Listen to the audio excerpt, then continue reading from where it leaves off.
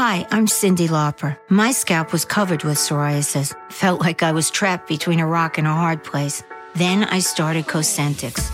Cosentyx secukinumab is prescribed for adults with moderate to severe plaque psoriasis 300 milligram dose. Don't use if you're allergic to Cosentyx. Before starting, get checked for TB, serious allergic reactions, severe skin reactions that look like eczema, and an increased risk of infections, some fatal, have occurred. Cosentyx may lower ability to fight infections, so tell your doctor if you have an infection or symptoms like fevers, sweats, chills, muscle aches, or cough, had a vaccine or plan to, or if IBD symptoms develop or worsen. Learn more at Cosentyx.com or 1-844-COSENTYX. Cosentyx works for me. Ask your doctor about Cosentyx. Caesars Sportsbook is the only sportsbook app with Caesars Rewards. That means win or lose, every bet brings you closer to the types of perks only Caesars can offer. Like hotel stays at over 50 iconic destinations, bonus bets, daily profit boosts, tickets to the game, dining, and so much more. Whether you're a new or existing customer, Caesars Sportsbook is always rewarding. Must be 21. Gambling problem? Call 1-800-GAMBLER. Caesars Sportsbook. Don't just spectate, participate. If you own a small business, you might be asking yourself, can TaxAct help me do my business and personal taxes? The answer is yes. If the answer was no, it would have been pretty ill-advised of TaxAct to have asked that question in the first place. And TaxAct prides itself on not doing ill-advised things. In conclusion, TaxAct can help small business owners get their personal and business taxes done. TaxAct, let's get them over with. Welcome to the global phenomenon, Surviving the Survivor, where we bring you the best guests in all of true crime. What's up, STS Nation? Welcome to another exciting episode of Surviving the Survivor, the podcast that promises to bring you the very best guests in true crime, and it will be the fastest hour and 15 minutes of your life. So buckle up and hang on. Special hello today to STS friend of the show and trial watcher, Debbie Gibby. Shout out to her.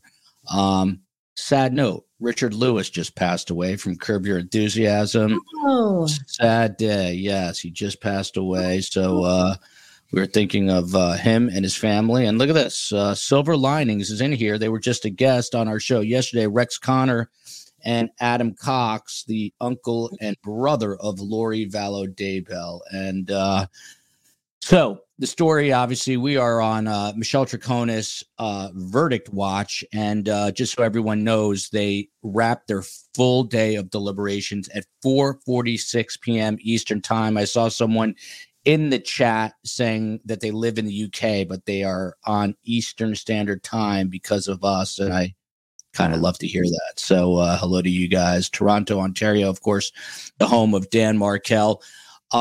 So they wrap deliberations at 4:46 p.m. today, and they're beginning tomorrow once again at 10 a.m. They deliberated a short time yesterday. We'll talk to this amazing panel about why it's taken so long. It all started more than 4 years ago. It was the morning of May 24th, 2019. Jennifer Dulos, a then 50-year-old mother of 5, went missing after dropping off her kids at school. Law enforcement launched a wide-scale search and investigation. And even though they never found her body, police do say that the mom of 5 was killed by her estranged husband, Fotis Dulos, and she was declared legally dead by a judge just this past October. Of course, outside of her, the biggest tragedy in this are her 5 children who were in court for closing arguments, along with Gloria Farber, the mother of Jennifer Farber Dulos. Of course, we are thinking of their entire family as well. Fotis Dulos, one of the main characters in this story, he unalived himself in 2020 as he was awaiting trial. A story, again, that is stranger than fiction. And here to break it all down, our best guests. You're looking at Dale Carson. That's an interesting shot. I love it. It's like through a lens there. Dale is the son of the former Jacksonville Sheriff Dale Carson, same name. He had a distinguished career in law enforcement as a Miami-Dade County police officer and as a special agent of the FBI. How many lawyers do you get who are Miami-Dade police officers, FBI agents, and then attorneys? So he's got a lot to offer here. He's also the author of Arrest Proof Yourself. I think everyone might need that. The indispensable guide to avoiding unnecessary arrests and interactions with police, coming from a former police officer and now a lawyer. Meanwhile, we've got Jonna Spilbor, popular and outspoken attorney. In her own words, the COE was giving me some flack behind the scenes. And I said to Jonna, do you hear that attitude? And she said, what attitude? I hear nothing. Right. Women sticking up for women. I love it. But she is an outspoken attorney, a columnist, and a legal analyst appearing regularly on Fox News, Fox Business Network, everything you can imagine. She hosts radio shows. She does it all. And then you've got Anjanette Levy in the Magenta, a correspondent and host for Law and Crime Network. She's covered a ton of high-profile criminal cases in both state and federal courts throughout her career, including the trials of Stephen Avery, Brooke Schuyler Richardson, and Kyle Rittenhouse, and former Minneapolis disgraced police officer Derek Chauvin, who was stabbed in prison not long ago. Jonna, to you first. What's taken so long? I kid. It's only been a day of deliberations, but they always say the longer it goes, the better for the defense. Do you agree? Yep, 100%. And I'll tell you what's, quote, taking so long in this case is that, guys, there is reasonable doubt. There's reasonable doubt as to whether or not this defendant conspired to commit murder. In my opinion, there's no reasonable doubt that she was an accessory after the fact, which is a much lower classification of crime, but a crime for which she has not been charged. They picked a lane. And I think in this case, they picked the wrong one. It was going to be difficult to prove a conspiracy to commit murder without first proving a murder without a body, without the main suspect. And that's what the prosecution set out to do. And frankly, I think this jury, not all of this jury is going to find proof beyond a reasonable doubt. Yeah. And by the way, it is a 6-jury panel. We started with 5 alternates. That is ended up at 2 alternates. 3 men and 3 women sit on this jury panel. Dale Carson was actually going to come on because he's in Jacksonville to talk about Shanna Gardner. But because we're on verdict watch, we are going to get his expertise. By the way, thank you to Maui Swift, an OG friend of the show, gifting 5 memberships here. And Dale, to you, do you agree with what Jonna just said? They've been out for a day and change. They're coming back tomorrow morning at 10 a.m. Is this a positive sign if you are John Schoenhorn, the defense attorney? I don't know that you're breathing a sigh of relief, but it's better than the alternative of coming back with some kind of guilty verdict right away, right? Well, I think John has hit all the high points. You don't have a body. You have a circumstantial case. The primary shooter or killer is deceased. I mean, really, it's a horribly circumstantial case. And remember, the level of charges that have been brought against her are severe. I mean, she could spend 30 years in custody. And I think a more appropriate charge is accessory after the fact. I would absolutely agree. And as to the duration of the jury panel, I've been on them that in cases where they take a long time and they still find for the government. So it's a toss-up for me. I don't know enough about the jury panel group other than the division. I'm surprised that there are only 6 on the panel. In Florida, for something like this, there'd be 12. Certainly in federal court, there'd be 12. And so when you have a smaller jury panel, it's easier to avoid a conviction, frankly. Yeah, and Dale, not only that, it's par for the course from what we're hearing in Connecticut, a 6-panel jury, but also, believe it or not, there were no opening statements in this case. So the jury was just kind of flung in midstream. Have you seen that before with no opening statements? Connecticut apparently doesn't. I haven't. I've said that wrong. The smaller panel is more likely to convict than the larger panel. Okay. And yes, I have seen that before with no openings because we frequently do that in our criminal cases. We let the government go, but the government generally does go. And certainly what happens here is when you voir dire a panel, they're going to know what the case is about anyway because you're already asking questions. So if you're asking questions, they're going to know about it. Now, it's another matter entirely if they are already predisposed to make a decision here.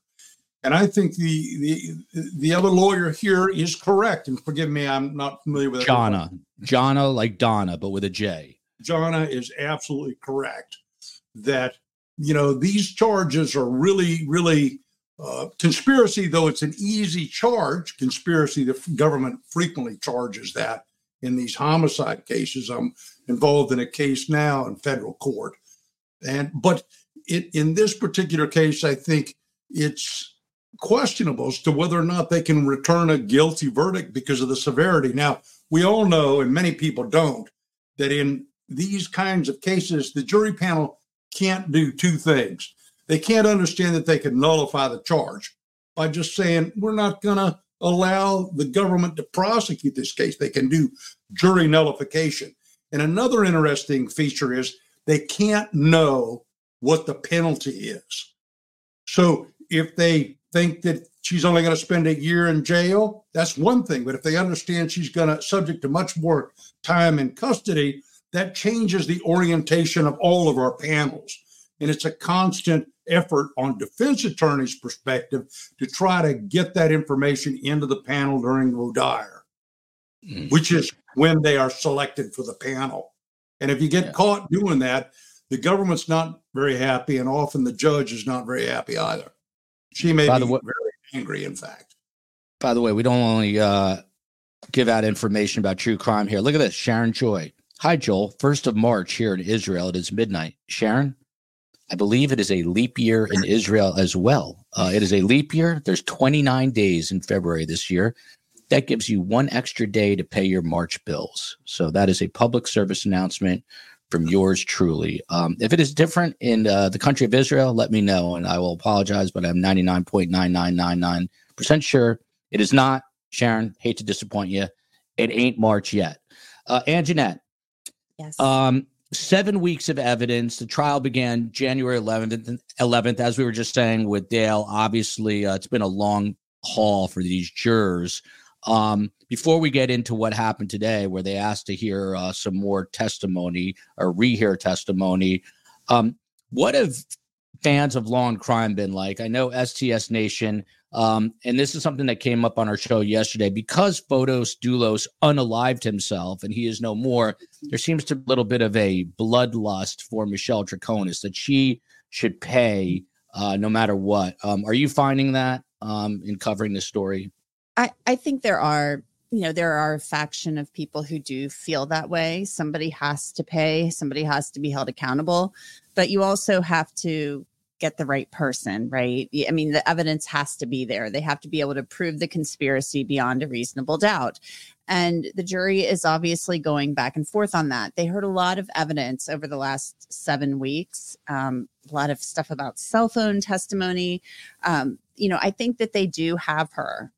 Pretty frankly, they have her on, disposing of evidence. She's in the vehicle with Fotis. But, the conspiracy part, I don't know if they've quite gotten there on that.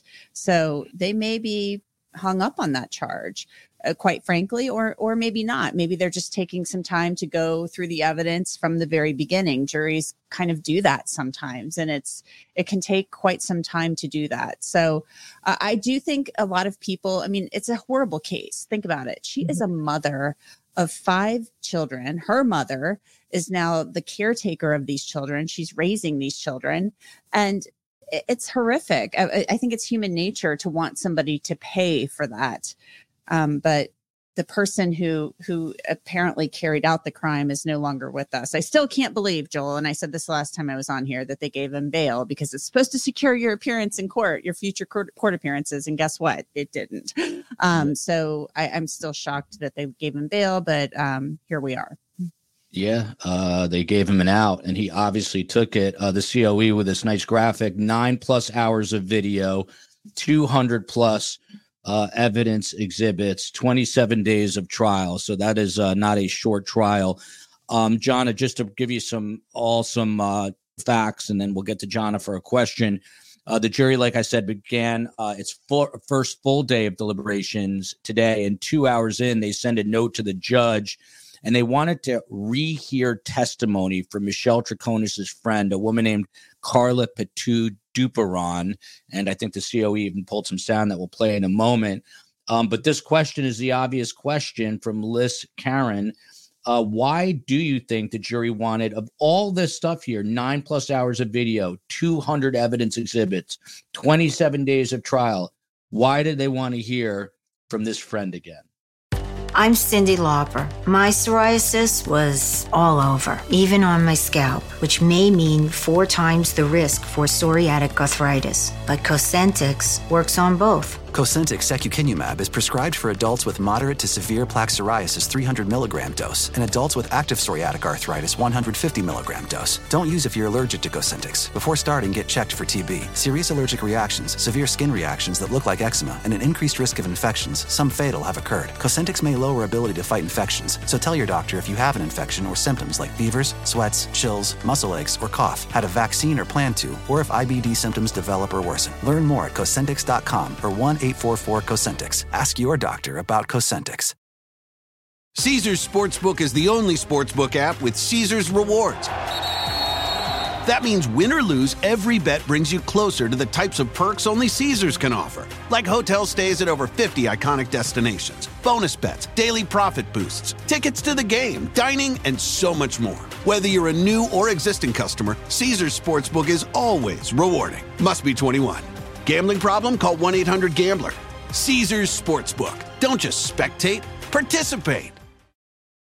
Luxury is meant to be livable. Discover the new leather collection at Ashley with premium quality leather sofas, recliners, and more, all built to last. No matter how many spills, scuffs, or pet-related mishaps come its way, the leather collection at Ashley is made with the durability you need for the whole family. Shop the new leather collection at Ashley and find chairs starting at $499.99 and sofas at $599.99.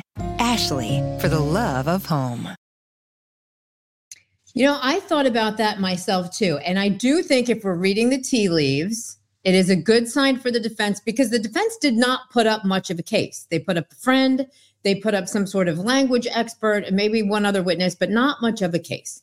So what does this jury want to rehear from the bestie of the defendant? And one of the key things, and maybe it's me, but it struck me, one of the points that the prosecution honed in on is, hey, Michelle Troconis lit a fire in the fireplace in May. Now, May is not traditionally a cold month at all. Why would you need to set a fire? And one of the things that the friend testified to is she did it for ambiance. She did it to set the mood sometimes. Like, it was not unusual for her to set a fire any time of the year. So if that was one of the key pieces of evidence that the prosecution wanted to use to prove this conspiracy to commit murder, because that would, that could also go to being an accessory after the fact. And again, she's not charged with that. Then I think that might be what the jury wanted to hear. Because if you're going to call your best friend to testify on your behalf, your best friend's only going to say good things about you, right? So this was something that was just sort of an interesting fact about the defendant that this friend could explain away. That's my theory on that piece of evidence. And Anjanette, we're going to get back to the friend in a second, but a lot of people have been asking this. This is from Gio Marie. What is the evidence on the conspiracy charge? That's the one that a lot of people think that the jury might be hung up on. You know, we've heard about the bloody shirt and bra, DNA on some of the bags. But what is your take in terms of the strongest piece of evidence on this conspiracy charge? Or is there simply not enough to just tie her to this? Well, I think the fact that she's going along for the ride, I mean, you could say that's only evidence of her disposing of evidence, but that's a big deal. I mean, I think it is. I think it goes into the fact of, you know, I'm not sure how many people would just go along for a ride with somebody with trash bags full of bloody clothing, possibly a body, things of that nature, and go around town disposing of all of that. So Maybe you could say that that's part of it. There was also, some talk about this phone call on Fotis's phone, and she apparently answered that call. His phone was left at the house while this homicide was being carried out. And you could say she did that by accident, or, she just kind of picked up the phone because it was sitting there. But I don't know how many people really just go and pick up their significant other's phone when it rings. They would say that would be the prosecution would say that she was part of, the alibi. So I don't know. I mean, I don't think there's like always this clear cut. I don't think it's always like, oh, here's my, here's my plan written out. Now, there was some stuff written out in this case, and it is kind of interesting. But does that all add up to, yes, I was part of this plan, a part of hatching this plan to kill Jennifer? I don't know. I mean, I don't know. And Blurry Lights basically said what you just said, answering the pre-planned phone call from Fotis's friend in Greece.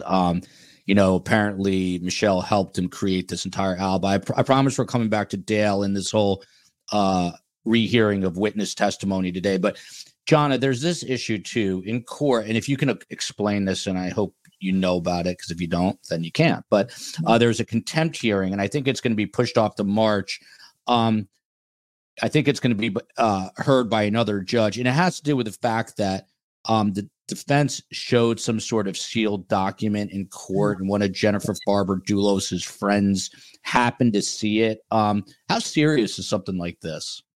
So this is interesting. And what little I do know about it is it wasn't you could argue it was not intentionally shown. Apparently it was an exhibit up on a computer screen that was visible to the gallery behind where the defendant and the defense attorney sits.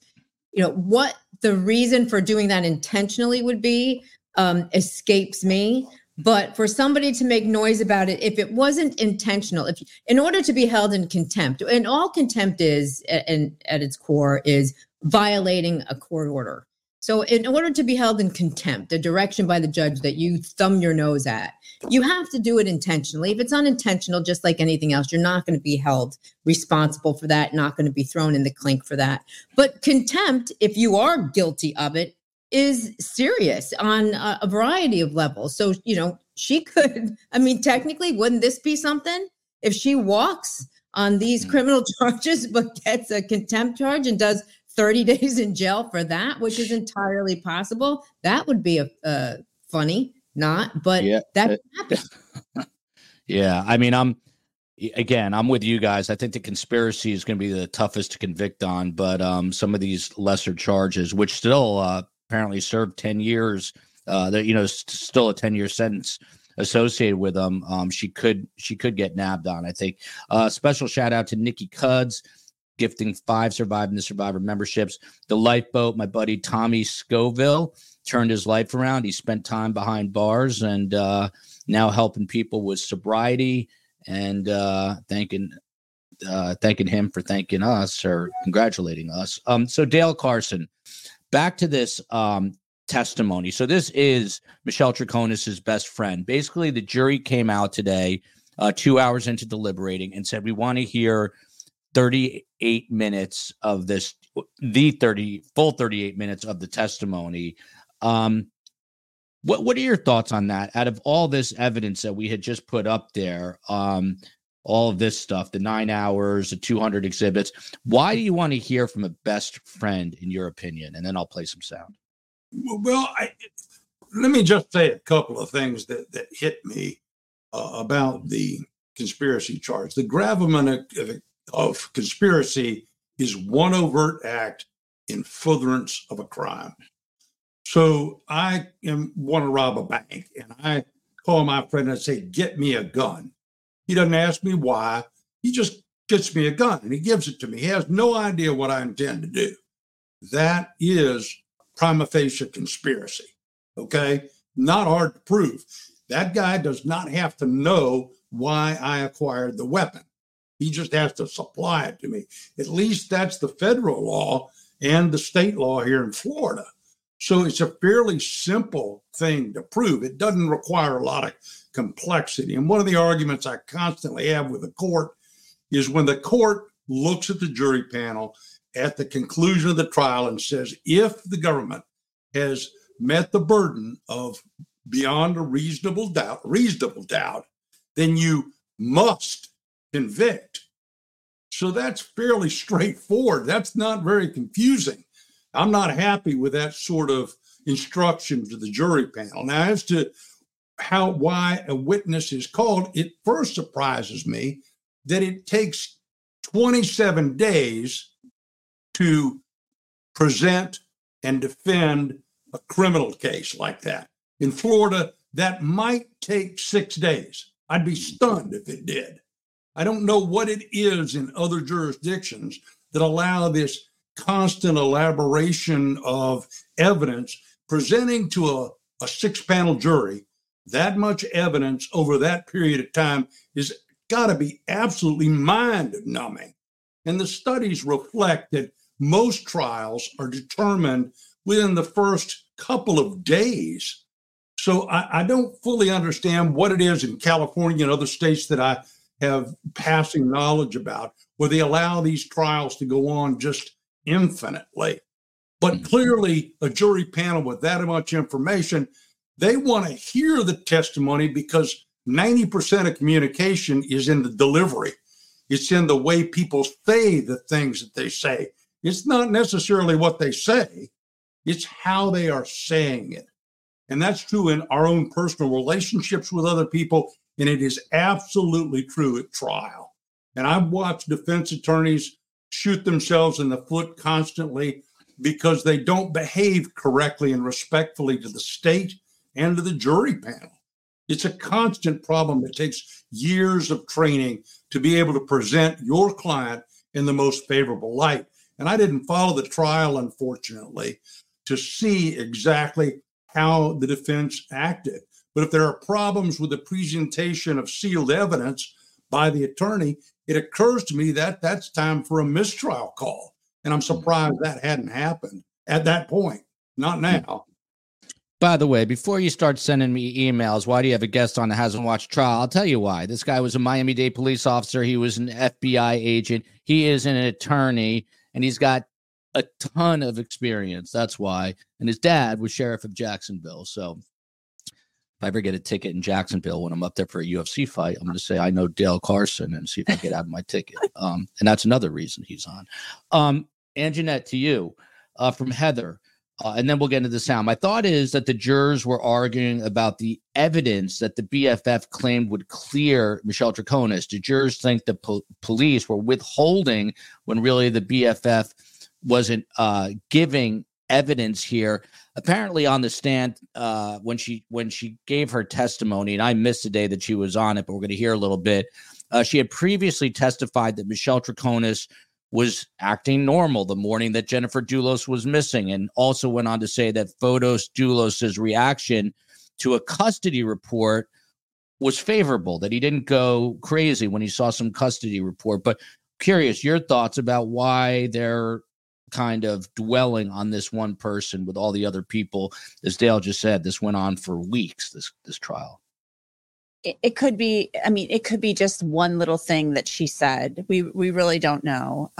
It could be something that she said that maybe contradicted something the state said, or maybe they were looking to see if she is covering for Michelle in some respect, because I can't imagine, everything we've heard about Fotis was that everything related to Jennifer and the children, he was irate about it. So I can't imagine that, yes, Fotis was acting in a favorable manner about some custody report, because it just sounded like he was going ballistic about everything and Jennifer was afraid of him. So it could have been related to that. We just don't know. You never know what jurors are really looking for when they ask to hear about something. Sometimes it's really obvious, but other times it's not. The stuff about the fireplace, that could be pretty interesting as well. So maybe it's about the fireplace. It's interesting. We had an attorney on yesterday, Jim Bergen, and for some reason on the show, he predicted, I don't know how he knew, that this particular witness would be a focal point for the jury. How he knew this yesterday, I have no idea. But he's a Connecticut attorney, followed the trial all the way through, and obviously is pretty smart about this. So here's the sound. Her name is Carla Pitou-Duperon. Let's listen and see what she had to say. With anybody? No, she came alone. And other than your partner at the store, you and Michelle, was anybody else there at the time? No. How did Michelle seem when she was at the store with you that morning? She was every single day that she came to my store. She sat down in front of my desk. We were working both with the numbers. Do you want cash? Do you want a check? I prefer a check. So that was the interaction. Like every single day. She used to come a lot to my store. Do you remember if while she was at your store, if she was on the phone or using the phone? No, I don't recall. All right. Do you recall what time she left your store? Yes, it was not more than 45 minutes when she arrived, so it was not like 12.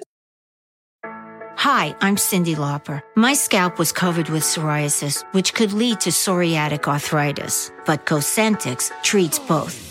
Cosentyx secukinumab is prescribed for adults with moderate to severe plaque psoriasis 300 milligram dose and adults with active psoriatic arthritis 150 milligram dose. Don't use if you're allergic to Cosentyx. Before starting, get checked for TB. Serious allergic reactions, severe skin reactions that look like eczema, and an increased risk of infections, some fatal, have occurred. Cosentyx may lower ability to fight infections, so tell your doctor if you have an infection or symptoms like fevers, sweats, chills, muscle aches, or cough, had a vaccine or plan to, or if IBD symptoms develop or worsen. Learn more at Cosentyx.com or 1-844-COSENTYX. Cosentyx works for me. Ask your doctor about Cosentyx. We got another day of NBA action, so it's time for your FanDuel crew to make their bets. You know that new customers who bet $5 get $200 back in bonus bets if you win. Make every night a watch party only on FanDuel. 21 plus and present in Virginia. First online real money wager only. $10 first deposit required. Bonus issued is non-withdrawable bonus bets that expires 7 days after receipt. See full terms at FanDuel.com/sportsbook. Gambling problem? Call 1-800-GAMBLER. Hey friends, are you struggling to attract and retain top talent? If you're worried about recruiting and retention, consider Insperity, a leading HR provider. They'll help you improve hiring and compensation practices so you can spend more time growing your business and less time on HR. Visit Insperity.com and download their free ebook on how to build your dream team. Don't let a lack of talent hinder your success. See how Insperity provides HR that makes a difference at Insperity.com. So, Jonna, I mean, the thing about her, and I'm not sure, apologies to everyone, usually on this software system, when I remove something, they get a full screen, but we're seeing little Jonnas, little Anjanets, and little, there we go. Maybe I'm supposed to hit a button I don't know about. But Jonna, the whole thing with this woman, Carla Pitou-Duperon, and there's some people basically in the chat saying that they wanted to gouge their eyes out because it was so boring listening to her. But she's kind of underwhelming. I mean, it's not like a critical law enforcement investigator who found something like, a bloody bronze shirt. She doesn't really say very much. So why are they listening again? What's going on here? Well, maybe we got to read between the lines. So you've got this friend. She sort of humanizes the defendant because, she is boring. She's just a regular person. And they became fast friends. And, maybe because one of the issues that came up in this trial was that English is not Michelle Troconis's first language. So there was some sort of language barrier. Now we've got two friends. It doesn't seem like English is this bestie's first language either. So, they had this little click. And we also got, through this witness, a shot at the police because she's the one who basically said, I had information. I didn't come forward because I don't trust the police. Oh, well, isn't that a nice little bell you can unring for this jury? So maybe her best friend felt the same way. And that's why her best friend had 3 different versions each time she talked to the police, even though she shouldn't have talked to the police even once. But that's water under the bridge because she wasn't really represented well for that. So maybe all they're getting from this witness is Michelle Troconis is not a monster. Michelle Troconis is just a human being who misunderstood a lot of things. And oh, by the way, I don't think many people have talked about it, but other than being in a relationship with the now dead main defendant who can't be tried, What would her motive be to off her boyfriend's ex-wife? Like, seriously, Michelle Draconis has a child too. Like, she doesn't need to kill anybody. She doesn't. But I'm also hard pressed. I'm certain that her boyfriend did not kill Jennifer Dulos and not say a word about it to his lover. You know, she's probably the first phone call that he got after the fact. But that's not what she's being tried for. By the way, sad note here, Jersey Jen Castaldi, a friend of the show, stopping in for a few. Some of you know, but my mom passed away Saturday. You all showed me so much love and kindness when the road was long, but she's no longer suffering. Much love. Thinking of you, Jersey Jen. Sorry about that. Condolences from all of us to your family. And it's tough. I'm going through it myself with my dad, and takes a long time to heal. So we are here for you. If anything, maybe we can be a distraction. So we're thinking of you and your family. Annie K, to Anjanette, your thoughts on Michelle not being a sympathetic defendant. I mean, we hear this over and first of all, you hear a million times Jennifer Farber was better looking, you know, all these like sort of materialistic things, but the fact that Michelle seemed disinterested, she didn't really pay attention to the jury, even though we're not looking at the jury. She's on her phone a lot. How big an impact is that, do you think, for the jurors, where you have someone who's kind of got like a resting scowl face, or a resting, it rhymes with witch face? What do you think of this? Well, I don't think it's fair to be talking about her looks and stuff like that. I mean, I know that's what people do, and that's the internet, and it's nasty and mean. So I think it's awful, and women always take a lot of heat. In this case, I think is very emotional, and it gets people. It's upsetting. It's horribly upsetting to people, and as we said earlier, people always want somebody to pay. And so I think that she makes for an easy target because Fotis Dulis is not here. But I just think that, you know, it's never good. I think you should act interested. I think she shouldn't be on her phone. She shouldn't be waving or whatever. I saw a clip online the other day. She's waving or something to somebody in the courtroom. And I just think that that's never a good look. And her attorneys maybe should have talked to her a little bit about that. It could be a cultural thing. I don't know. But when you're going on trial for something this serious, or any trial really, I think you just have to play the part in the courtroom. You know, you have to look serious and take it seriously. So I don't think it's a good thing when defendants act in that manner. Yeah. Dale, how about this? I mean, this always comes up. She did not testify on her own behalf. It's her constitutional right. But then you always hear, does that bias the jury in any way? What are your thoughts on this, you know, about invoking that Fifth Amendment right? Well, it's a fairly ancient question. I think for the most part, jurors want to hear a viable explanation. And if they don't hear it, even though they've been told that they can't hold that against the defendant, I believe that typically there are two things that are held against a defendant. The fact that they testify poorly when they do testify, and their general appearance. And, you know, in other countries, you're allowed to substitute for a defendant. So you could put anybody you wanted on as a defendant and not the actual individual.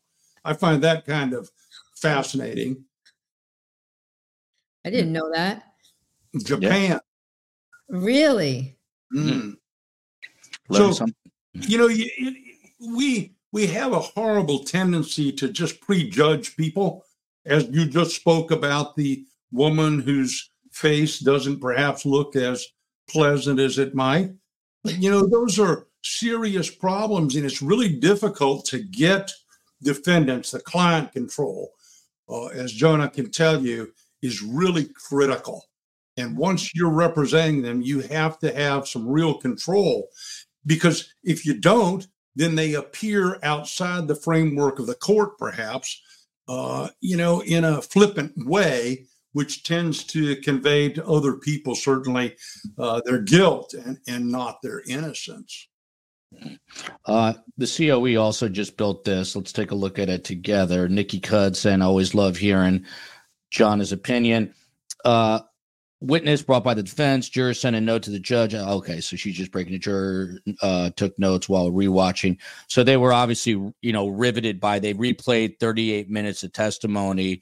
Jonna, to you, from the state, by the way, before we get there, I was thinking about this yesterday. John Schoenhorn, who is the defense attorney in this case, he's like a little acerbic, and one of the reasons this went 27 days is the guy had 27 million objections, and I get it. He's a criminal defense attorney. He's got a job to do, and he's doing his job. But just during closing arguments, again, I don't know why that black space doesn't get filled up. Oh, there we go, the magic button. But Jonna, do you think that Michelle Troconis would have benefited, and I asked this yesterday, from a female criminal defense attorney in this case? Or am I sexist? It could be both. Am I disgusting? No, you're not. I don't think in this particular case it would matter. Sometimes we see it matter more in sex crime cases. But I don't think it did. And even though she didn't, for example, we were just talking about her not testifying, we did hear from her during this. We heard from her during those 3 police interviews. So the jury got to get a little bit of a feel for her. And one of the other reasons why I think this case took so long is from the get-go, and we might have talked about this the last time we talked about this case. First, the state had to prove a murder, and they had to prove a murder without a body and without the person that I think we're all pretty convinced committed the murder.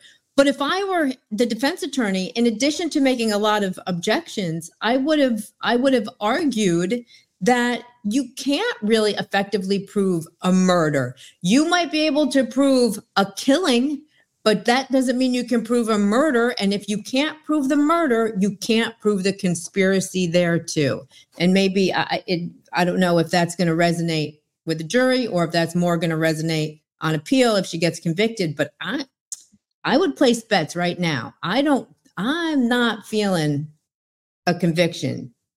I'm saying it. I said it. On all counts or just the conspiracy count? On the top charge. On the top charge. Okay. Yeah, tampering, not a problem. All that, not a problem. Top charge, I'm not feeling it.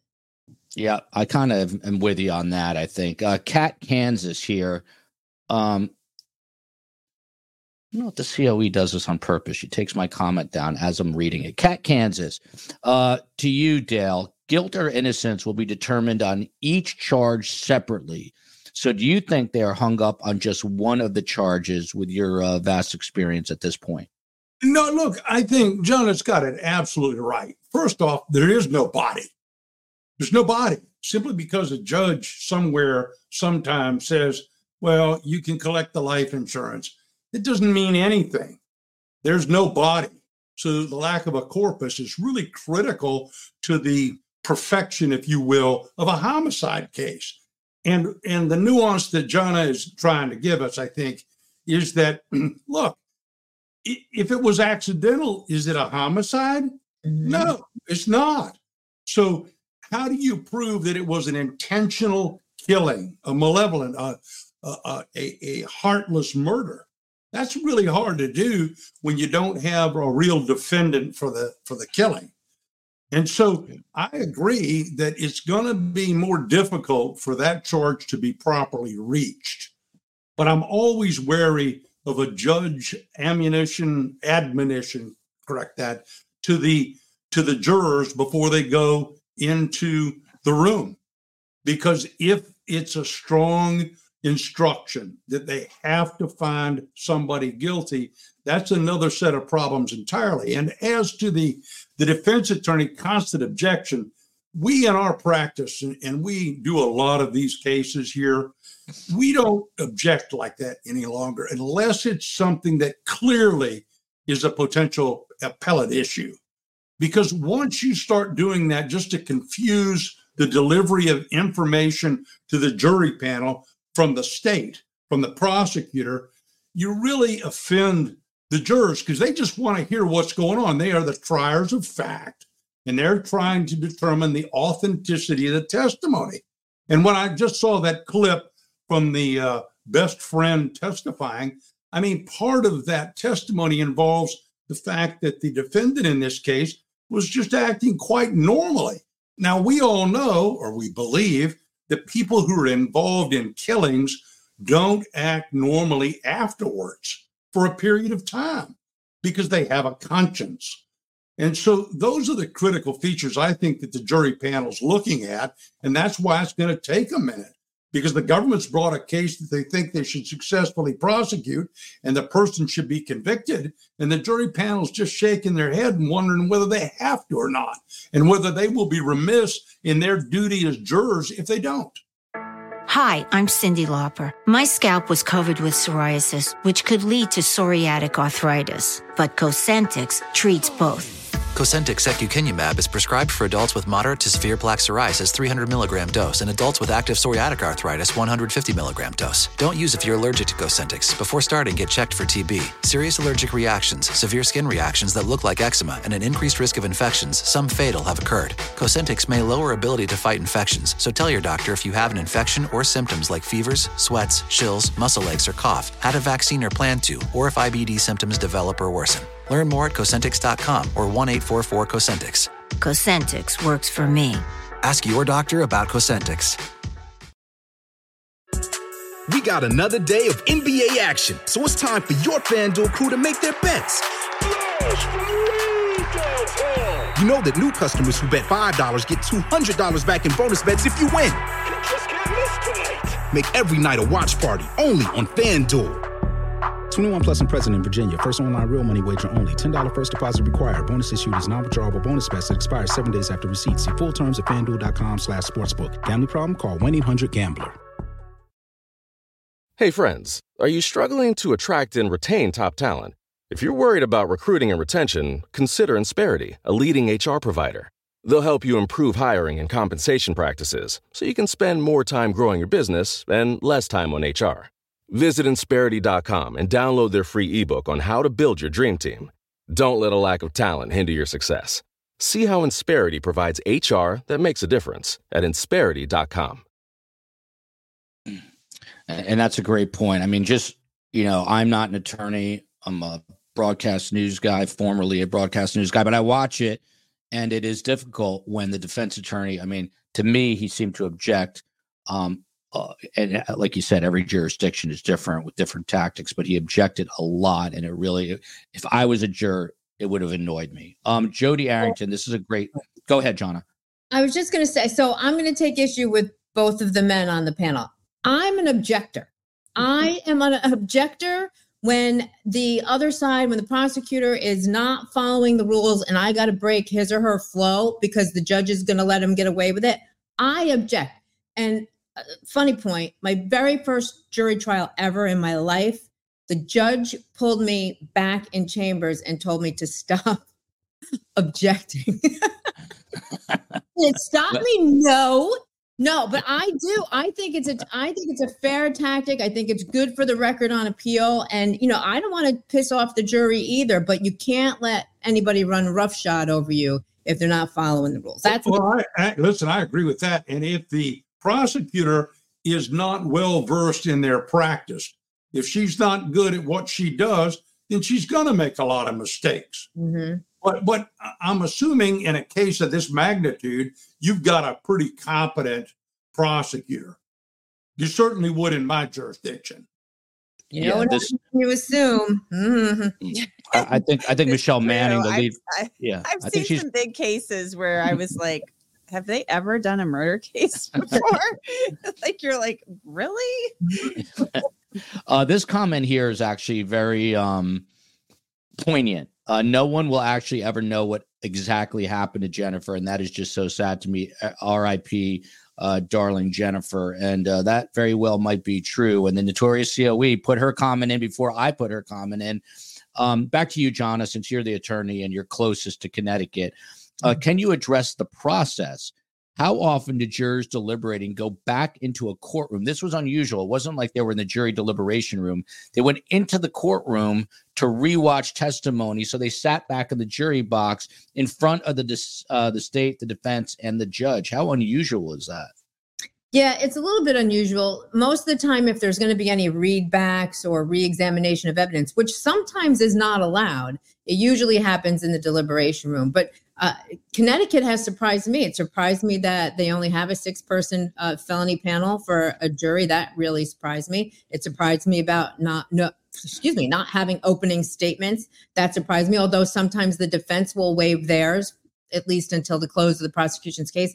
That surprised me. So, it kind of depends on the individual judge's rules too, as to how you're going to do it and if you're allowed to do it, whether you can take your notebooks, not take your notebooks. And that's another thing. They were taking notes during this re-examination of this testimony, which I don't know if I would have allowed that, but they were. So it's all interesting. So on to closing arguments, which were, pretty strong on both sides. Some say the state was maybe a little bit stronger. To you, Anjanette, the state basically said, and I'm obviously paraphrasing here, we'll go through a bunch of different points that each side made, but basically the state said that Michelle Troconis must have known about the murder and the conspiracy because she answered his phone. We talked about this a little earlier.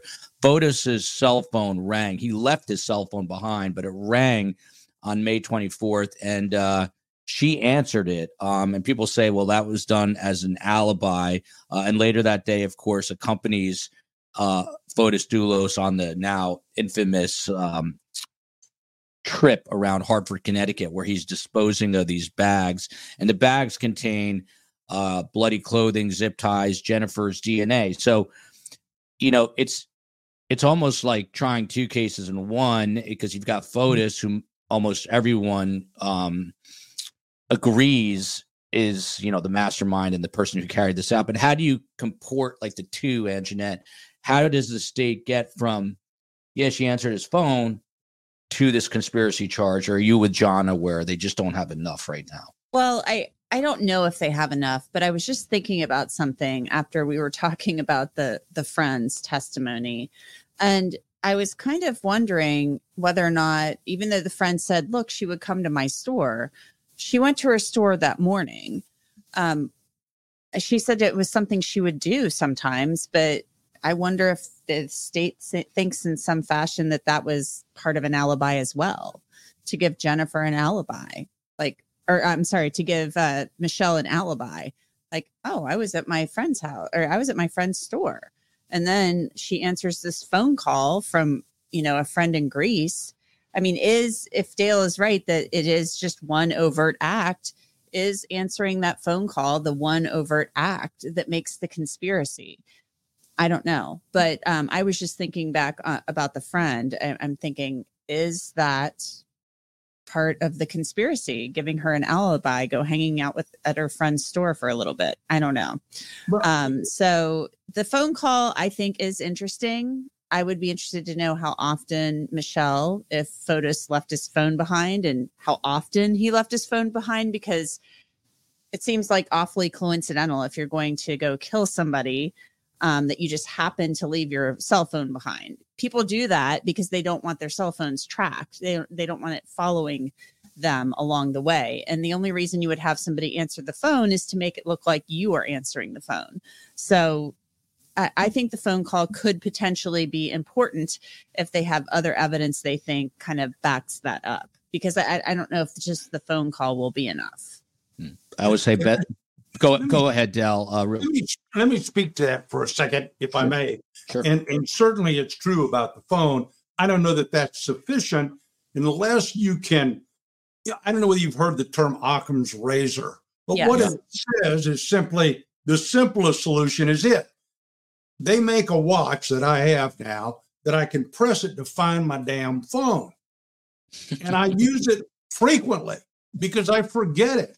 Part of that is because I don't like it, the phone, very much, but I lose it all the time. I put it someplace I can't remember it. So if you're in a room and a phone goes off, what is your likely reaction to that?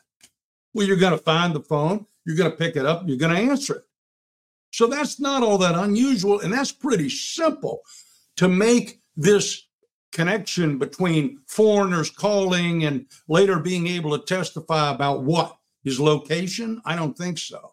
So I think this is just another one of those red herrings by the government where they're saying, because of this, that's the reason that happened. And that's the danger of these conspiracy cases, because it's so easy to connect the dots. Once you see the dots, you can say, all right, well, that's where it goes. But the dots seen another way can go in an absolute different direction. And that's what we as lawyers have to prevent juries from doing. And that's part of the operation of our practice, is to get the right view, the truth, to the jurors. And a lot of people think the defense attorneys go in there and they lie and they cheat and they obfuscate, all of those kind of things. That really, as Jonna could tell you, isn't true all the time. There may be lawyers who do that. I'm certainly not one of them. Me neither. But I'm there to find the truth of a matter. And oftentimes the government wants to have its own truth. And that's not unusual for us to see from the government's behavior generally today anyway. Mm-hmm. I always say best guest, better community. Great questions are coming in here. To Jonna, the other attorney from Misdemeanor OG, who is an OG. How can you prevent stealth jurors from getting chosen during voir dire? How do you do that? Do you bring in a jury consultant ever, Jonna?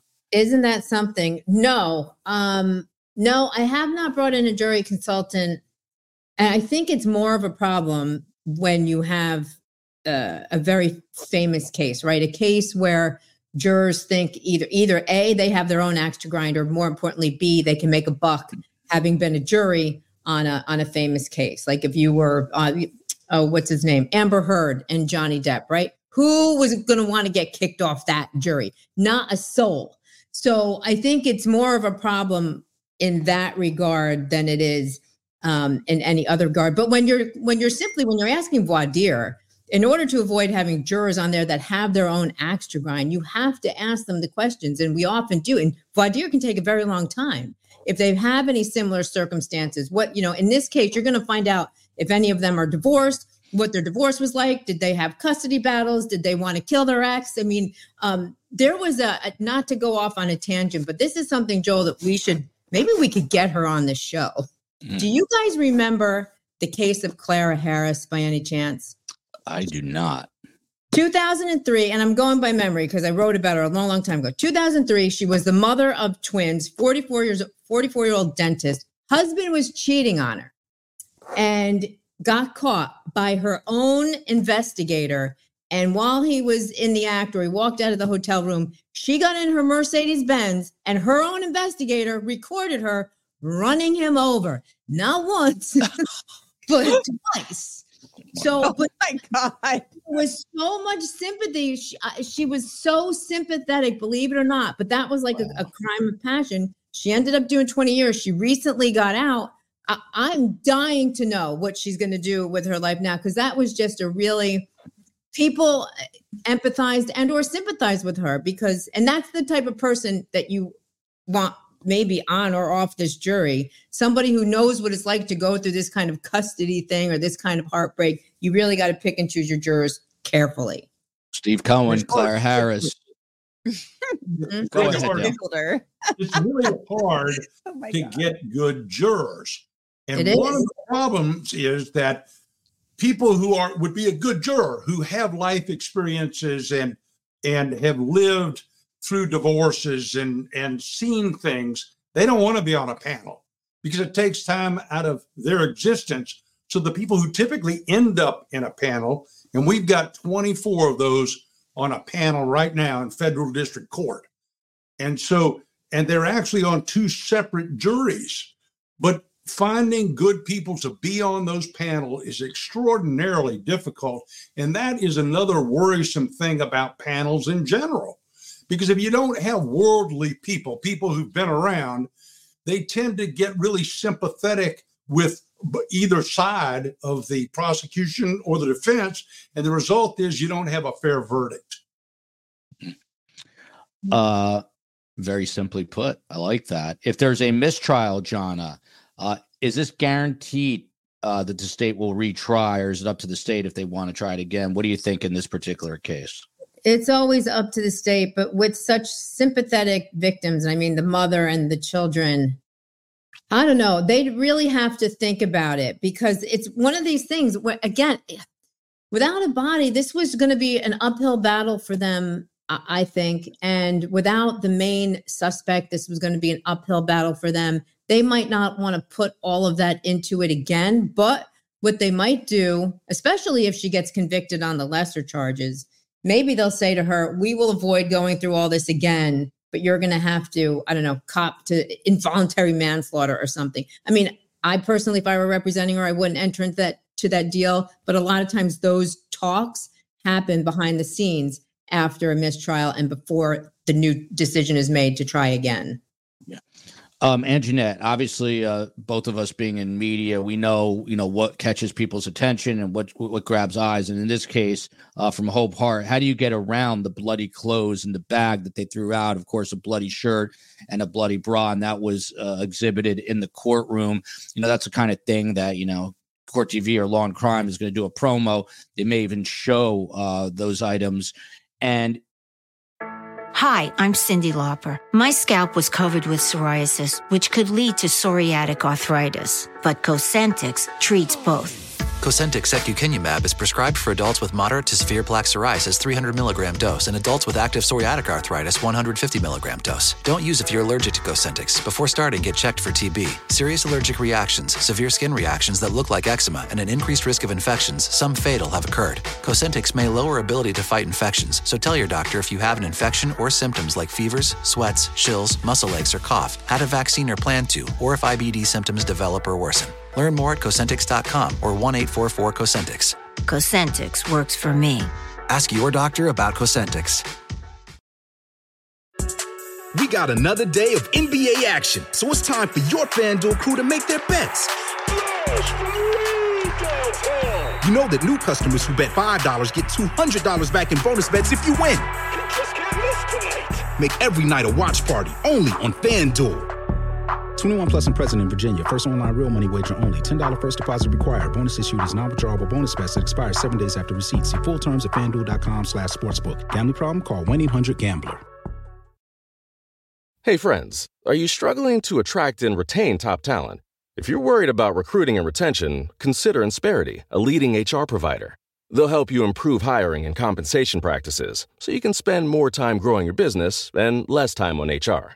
Visit Insperity.com and download their free ebook on how to build your dream team. Don't let a lack of talent hinder your success. See how Insperity provides HR that makes a difference at Insperity.com.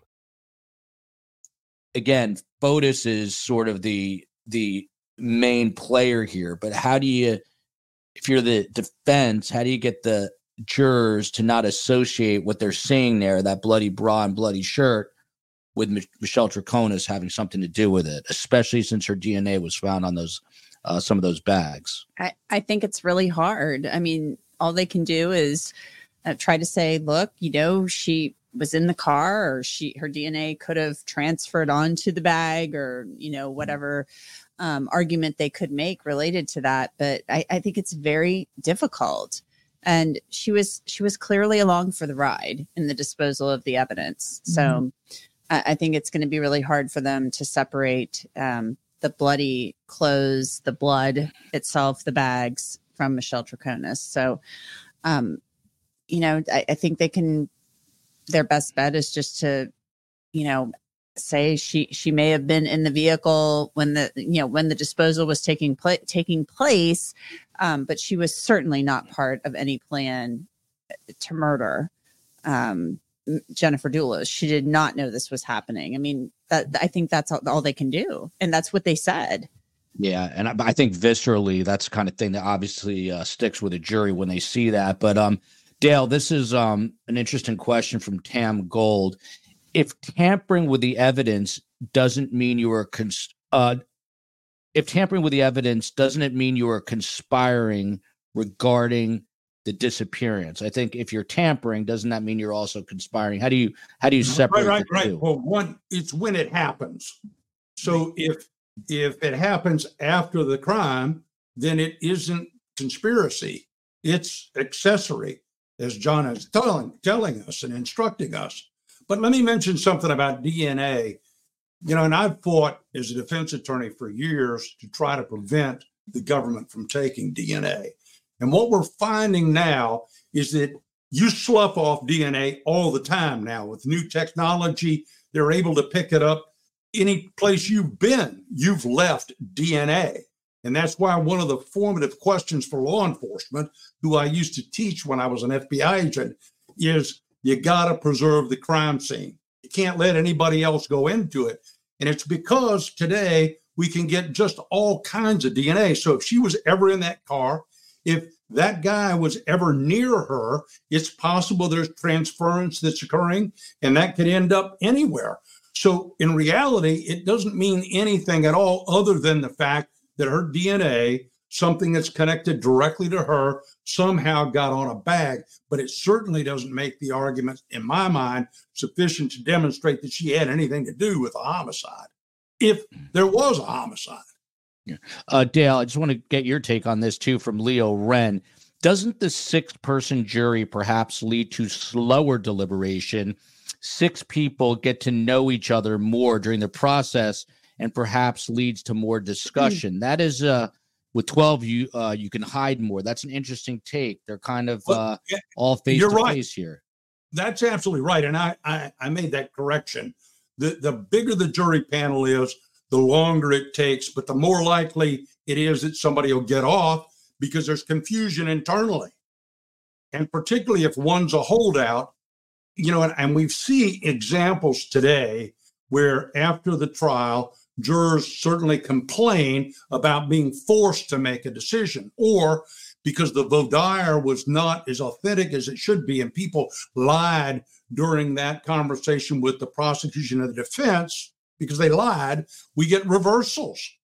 So yes, it's true. Smaller jury panels, they perhaps get along better, but there's no guarantee of that.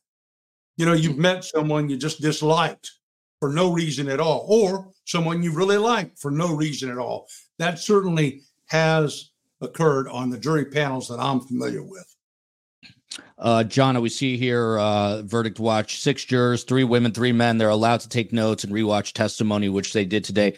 I think they watched the entire testimony given by this best friend that ran 38 minutes so far, deliberating 5+ hours.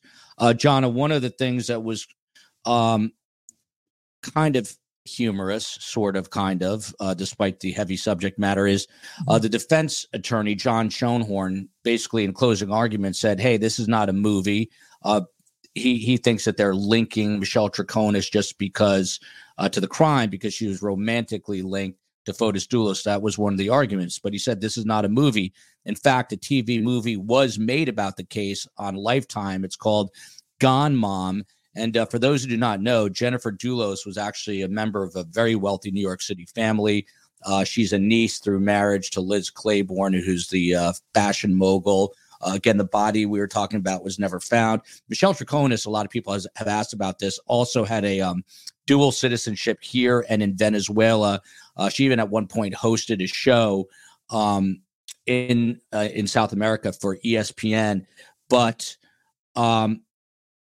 this does have sort of the makings of a Hallmark movie or a Lifetime movie. And how do you remove, and I think that's what he was trying to do, but how do you ensure, if you're the defense attorney, that you're removing that emotional connection? Again, going back to the bloody bra or the bloody shirt and this bloodlust, because Fotis Dulos, a man who everyone across the board thinks committed this crime, is not with us. How do you prevent the jury from kind of going after her almost in place of him? Yeah, that's exactly the challenge for the defense, because that's also precisely, I think, what the state wants to have happen. They want, defendants are not fungible. You can't just pick one up and put one in the dead guy's seat and say, okay, just now get her now. And so the prosecution walked a very fine line with that. And if you don't, as a defense attorney, make sure you get in the heads of those jurors and basically tell them, this is what you cannot do. This is what you have to look at when evaluating the evidence. This is what you have to keep in mind. That's all you can do, because we're not allowed back in the deliberation room. We're not allowed when they have a question or somebody's reading from a note when they shouldn't be reading from their own notes. We're not back there to stop that. So you got to hope during that 27-day period where you sat next to your client, maybe you put your hand on her shoulder, or, you whispered things to her, you gave her a smile. You got to hope for that 27-day period of this trial, the jury was paying attention to you, to her, and to the witnesses. Because one of the things, and I don't think he brought this up, I don't think the defense attorney brought it up.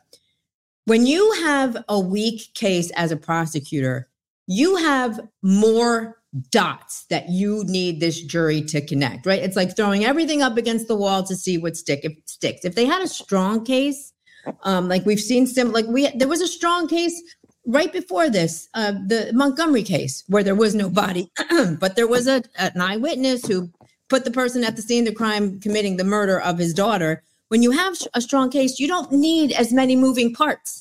When you have a weak case, you got to throw all this up and then hope the jury connects enough of the dots that they get beyond a reasonable doubt. That's what happened here. It's not fair. And I don't think it's going to be effective as to the top charge. From Stark to Anjanette, what percentage of jurors do you really think take their oath seriously? For example, not reading headlines, social media, YouTube. I personally think it's impossible to avoid any media. And certainly in 2024, it's a lot harder than when Dale or Jonna started their careers. Now it's virtually impossible to do that. What is your take on this, Anjanette? Well, I mean, I would like to hope that they all take it seriously. I would hope at least 95% of them do.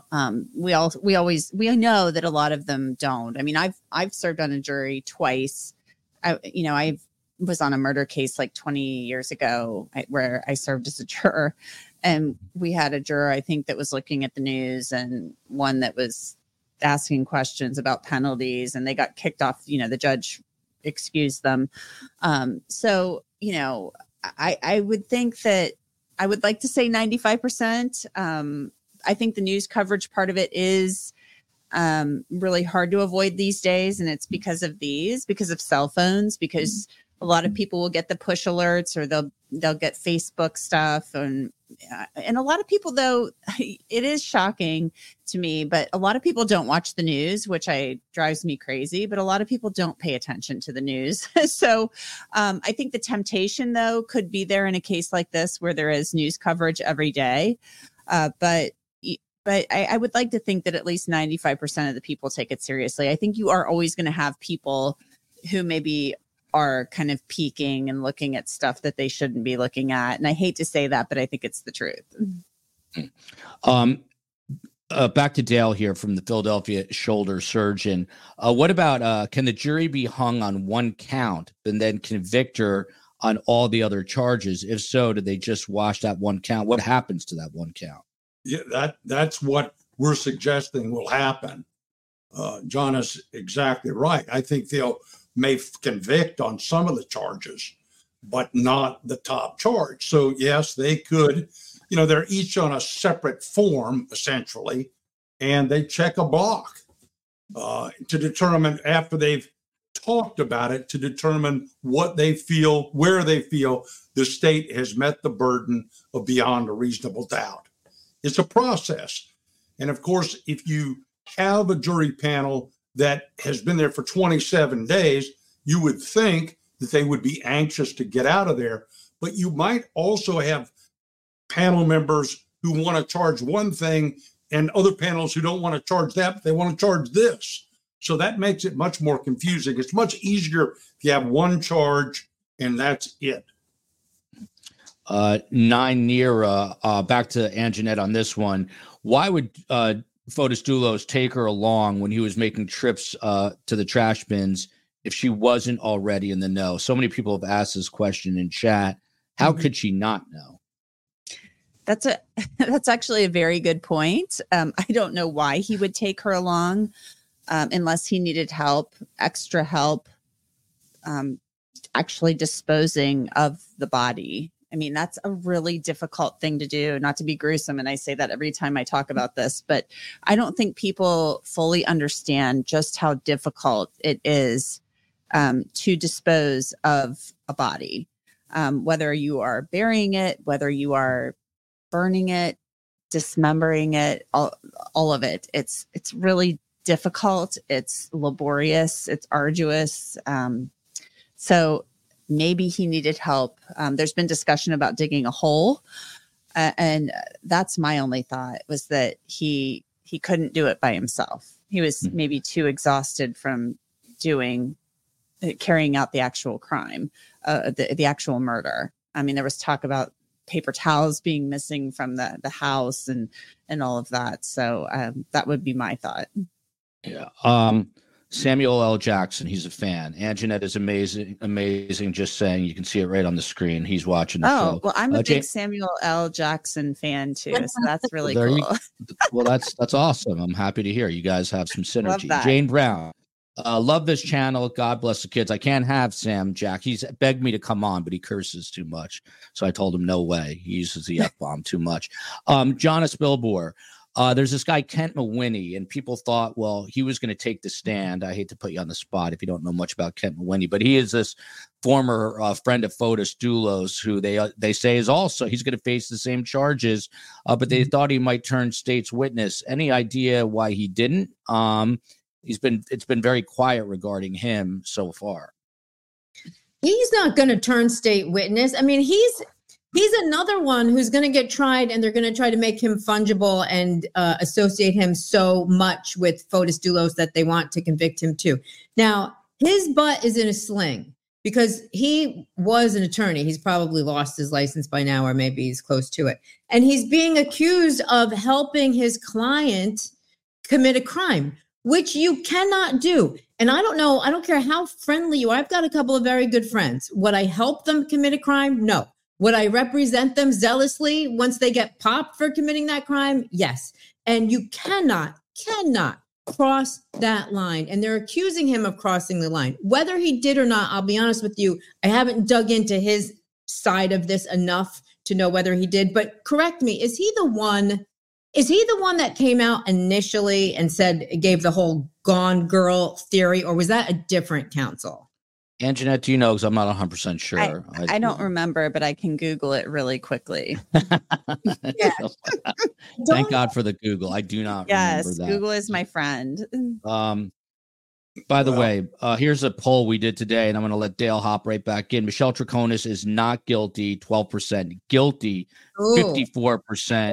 Not guilty for conspiracy, other charges, 26%. Hung jury, 9%. So, but look, STS Nation, you guys are true crime watchers. You're not supposed to be, I don't think, like the jurors, who are supposed to be much more impartial, but we'll see how that plays out.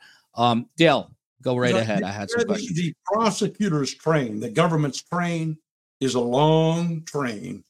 And if you get on it, you never know where you're going to end up or when. So it's always in the best interest of anybody who's thinking about cooperating with the government to have the advice of a really competent lawyer. And so people don't just turn state's evidence when they have everything to lose. And I think that's kind of a misunderstanding. Now, co-conspirators who are directly involved, the first one who gets on the government train generally ends up with the most comfortable ride. But that's a different situation than what we have here.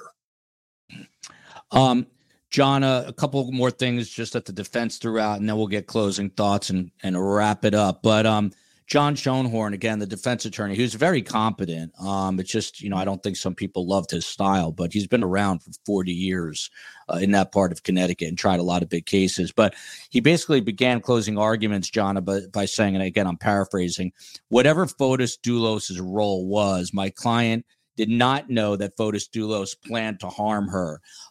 She did not know that Fotis was capable of doing something like this. He was kind of keeping it in the hypothetical. And then at one point, I thought it was interesting. He says that, it's still unclear what happened, but then he ultimately concedes that Fotis is responsible. It was this whole weird thing where he said, look, Michelle's not, she may have been with him. She's not connected to the crime. We don't even know if Fotis is connected to the crime. We don't know if Fotis did this. And then he ultimately says, look, I'm going to tell you, I think Fotis did this, but my client is still not guilty. What was the strategy in doing that? It seems like he didn't need to say that part, but he did. Hi, I'm Cyndi Lauper. My scalp was covered with psoriasis, which could lead to psoriatic arthritis, but Cosentyx treats both. Cosentyx secukinumab is prescribed for adults with moderate to severe plaque psoriasis 300 milligram dose and adults with active psoriatic arthritis 150 milligram dose. Don't use if you're allergic to Cosentyx. Before starting, get checked for TB. Serious allergic reactions, severe skin reactions that look like eczema, and an increased risk of infections, some fatal, have occurred. Cosentyx may lower ability to fight infections, so tell your doctor if you have an infection or symptoms like fevers, sweats, chills, muscle aches, or cough, had a vaccine or plan to, or if IBD symptoms develop or worsen. Learn more at Cosentyx.com or 1-844-COSENTYX. Cosentyx works for me. Ask your doctor about Cosentyx. We got another day of NBA action, so it's time for your FanDuel crew to make their bets. You know that new customers who bet $5 get $200 back in bonus bets if you win. Make every night a watch party only on FanDuel. 21 plus and present in Virginia. First online real money wager only. $10 first deposit required. Bonus issued is non-withdrawable bonus bets that expires 7 days after receipt. See full terms at FanDuel.com/sportsbook. Gambling problem? Call 1-800-GAMBLER. Luxury is meant to be livable. Discover the new leather collection at Ashley with premium quality leather sofas, recliners, and more, all built to last. No matter how many spills, scuffs, or pet-related mishaps come its way, the leather collection at Ashley is made with the durability you need for the whole family. Shop the new leather collection at Ashley and find chairs starting at $499.99 and sofas at $599.99. Ashley, for the love of home. I think he said out loud what everybody else is thinking. I mean, even look at the four of us. Like, you know, Fotis is dead. There's no body. But if you poll us right now, 100% of us are going to think that he killed her. What we don't know for sure is whether it was a murder, whether it was a manslaughter, whether it was self-defense. So I think he ended up saying that because that's what's in the juror's mind. And really what he needs to leave that jury, hopefully he did. The question is, what did Michelle Troconis know? And when did she know it? So if she didn't know anything about the death of Jennifer Dulos until after she was riding shotgun and he's handing her garbage bags and saying, toss this one here, honey. And then she finds out that he's committed a crime. That does not make her a co-conspirator. If she knew ahead of time and she does that, then she is. And that's the fine line that this jury, this prosecutor, and this defense attorney has to walk. This is an interesting catch here from Mandy Strong. Over to Dale. Isn't it standard jury instruction to tell the jurors they are not to consider penalties? I don't recall that specific instruction on this one. Is that something that a judge has to tell the jurors who are about to deliberate? No, but it's a mistrial if you tell them. And they don't, the judge will not say to them. It's just like it's the elephant in the room, which nobody speaks to. And you're not allowed to by bar rules and certainly by rules of evidence. It doesn't have anything to do with whether or not somebody committed the crime or not. It only has to do with what the potential penalty is. But the reality is that jurors used to be more informed, and they're not as informed today as they perhaps once were. Shout out to Amanda for gifting a membership. Jonna, and I'm just going back to Jonna because she's the other attorney, and Jeanette, no offense. But this is the state's closing remarks. The very end, basically, they said, look, it was all a culmination, Jonna, the frustration of not seeing the kids for a year and a half. Michelle Troconis got really sick of it, too. And then they go on to describe Michelle Troconis as very angry, toxic, and manipulating. And this, again, when you're picking quote unquote sound bites from this trial, she is reported by Fotis Dulos' coworker to have said, this is Michelle Troconis, that it rhymes with witch, that witch should be buried next to the dog. Now, if I'm a juror and I hear a person delivering that testimony who worked for Fotis Dulos, I know that that's going to stick in my ear when I go to deliberate. How problematic is that one line for Michelle Troconis? Well, it was refuted, right? So it's going to depend on whether those jurors believe that she actually said that or not. And again, if any of those jurors had their own custody struggles or have spent any time in family court, Guys, this is something we see and hear. I'm in family court practically every day, and it's every day. It's amazing how people who once loved each other enough to procreate together can literally want to murder that same person when they've got to pay this, or they can't see their kid for that. They have to timeshare their children. It's ugly. But most of the time, thank God, it doesn't wind up with somebody being dead. But it's real. So it's going to depend on the life experience of these jurors, and if they should discount it. You know, if one person said she should have been buried with the dog, and the other person said, no, I never said that, jury's going to have to weigh that and figure out which is true and which is not. Space Coast on the West Coast. Joel turns down celebrities asking to be on STS. Adam Sandler called yesterday. I said, no way, get lost. Look at this. This hurts my feelings. Joel needs different glasses. You know, I was thinking about my glasses the other day and wondering, is it time for new ones? But I can't because I need to keep these. It's not time for new glasses yet, but I will get to them at some point. Final question for Dale, and then we'll get final thoughts here. Dale, I just wanted you to weigh in. So the state said, look, we saw blood spatter, blood-soaked shirt and bra and zip ties, sponges and duct tape. Fotis took this employee's car. Jennifer went with him, went to throw out the bags. The DNA was on there. Anytime you're talking about blood spatter, blood evidence, again, to me, that is something very tangible that sticks in the craw of the jurors. Do you agree or no in this particular case? Trace evidence, again, that's what this is, and it's transportable. So anyone who understands the nature of dust can understand that her DNA could easily be on someone else and delivered someplace else. And then you've got to question the reality of crime scene investigations. You've got to question whether or not the DNA was done properly. All those become issues, which if you're using that one narrow point to convict her, then we're all at risk. And I just wanted, Jonah has said one thing that's really interesting, and that's that love, hate, and divorces. And I often remember my defendants with on their knuckles, the love and the hate. You know, it's one thing is what it is. Someone's phone's ringing. I hope that's not Fotis Dulos calling right now. Love your channel, Joel. Look at this. Finally caught a live watching from the UK. Person I love to have on live all the time, even if someone's phone is ringing, is Anjanette Levy. She's a correspondent and host for the Law and Crime Network. She's covered tons of big cases and is going to be covering a ton more big cases. Anjanette, I asked this yesterday. I will ask you. I will put you on the spot. How much longer does the jury deliberate? And is it guilty across the board, not guilty, or a combination?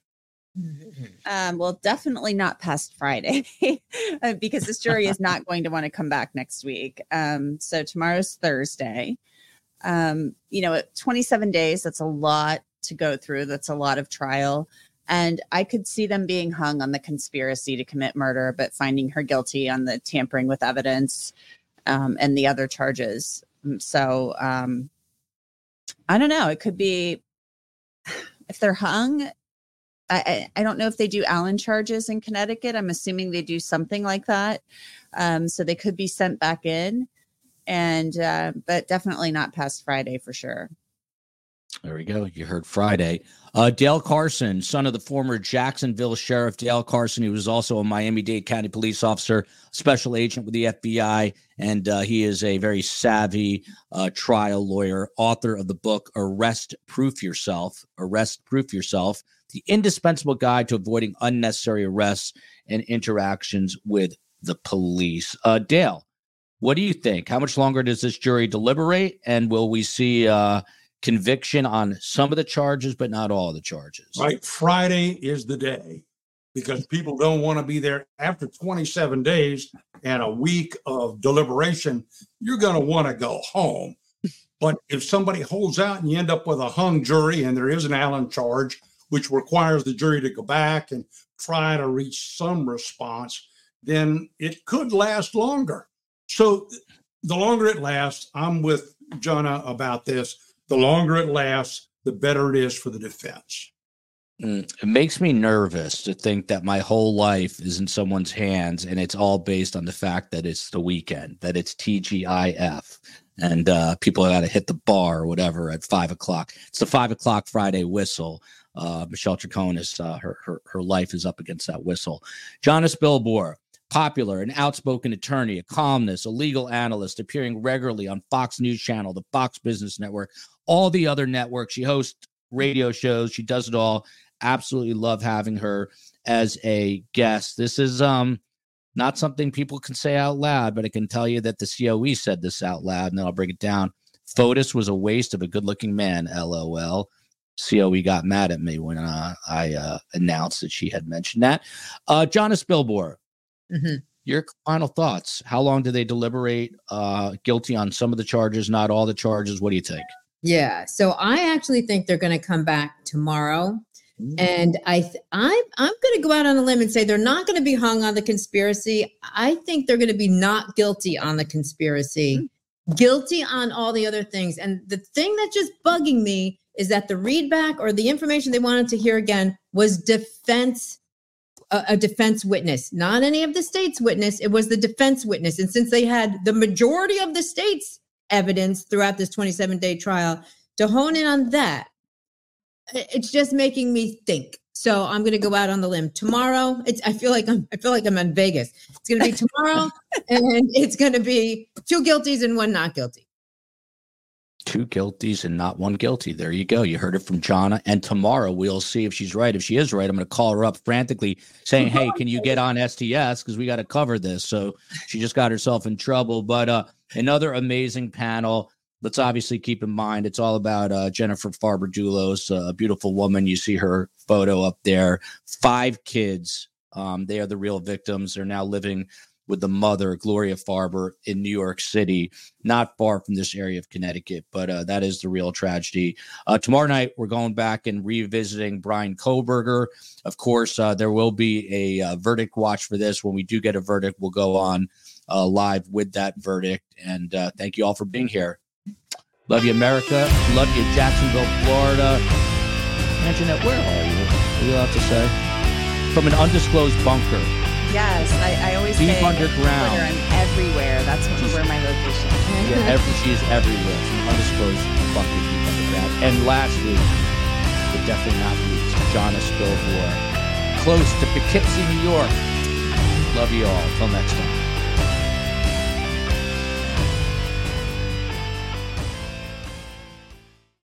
Hi, I'm Cyndi Lauper. My scalp was covered with psoriasis. Felt like I was trapped between a rock and a hard place. Then I started Cosentyx. Cosentyx secukinumab is prescribed for adults with moderate to severe plaque psoriasis 300 milligram dose. Don't use if you're allergic to Cosentyx. Before starting, get checked for TB, serious allergic reactions, severe skin reactions that look like eczema, and an increased risk of infections, some fatal, have occurred. Cosentyx may lower ability to fight infections, so tell your doctor if you have an infection or symptoms like fevers, sweats, chills, muscle aches, or cough, had a vaccine or plan to, or if IBD symptoms develop or worsen. Learn more at Cosentyx.com or 1-844-COSENTYX.